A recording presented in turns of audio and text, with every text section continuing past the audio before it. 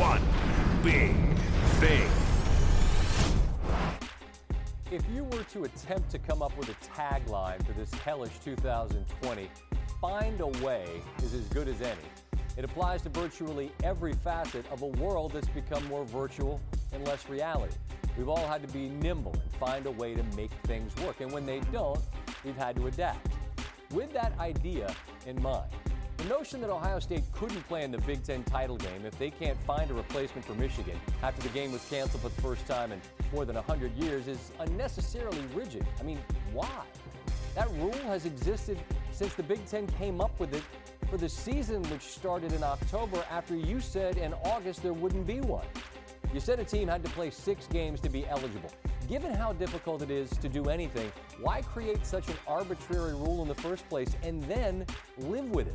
Especially when you have already demonstrated that you can and will change your mind at a later date when you have more information. And let me stop right here to address Indiana fans. Your season has been tremendous. Leo indeed. Love each other. We all love Coach Allen too. But here's the thing. You played Ohio State and you lost. So if your argument is, well, we played 6 games and Ohio State didn't, you need a better argument because, well, you're right, we only played 5 games, but one was against you and we beat you. That wins that debate. The Big Ten can huddle up and say, look, 2020 is an untenable mess.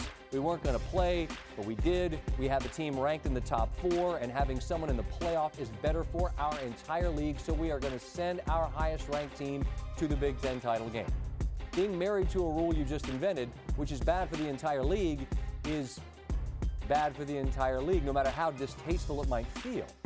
That said, there's been some chatter about changing the schedule to accommodate Ohio State if the Michigan game didn't happen, which is fine if somebody had an open date.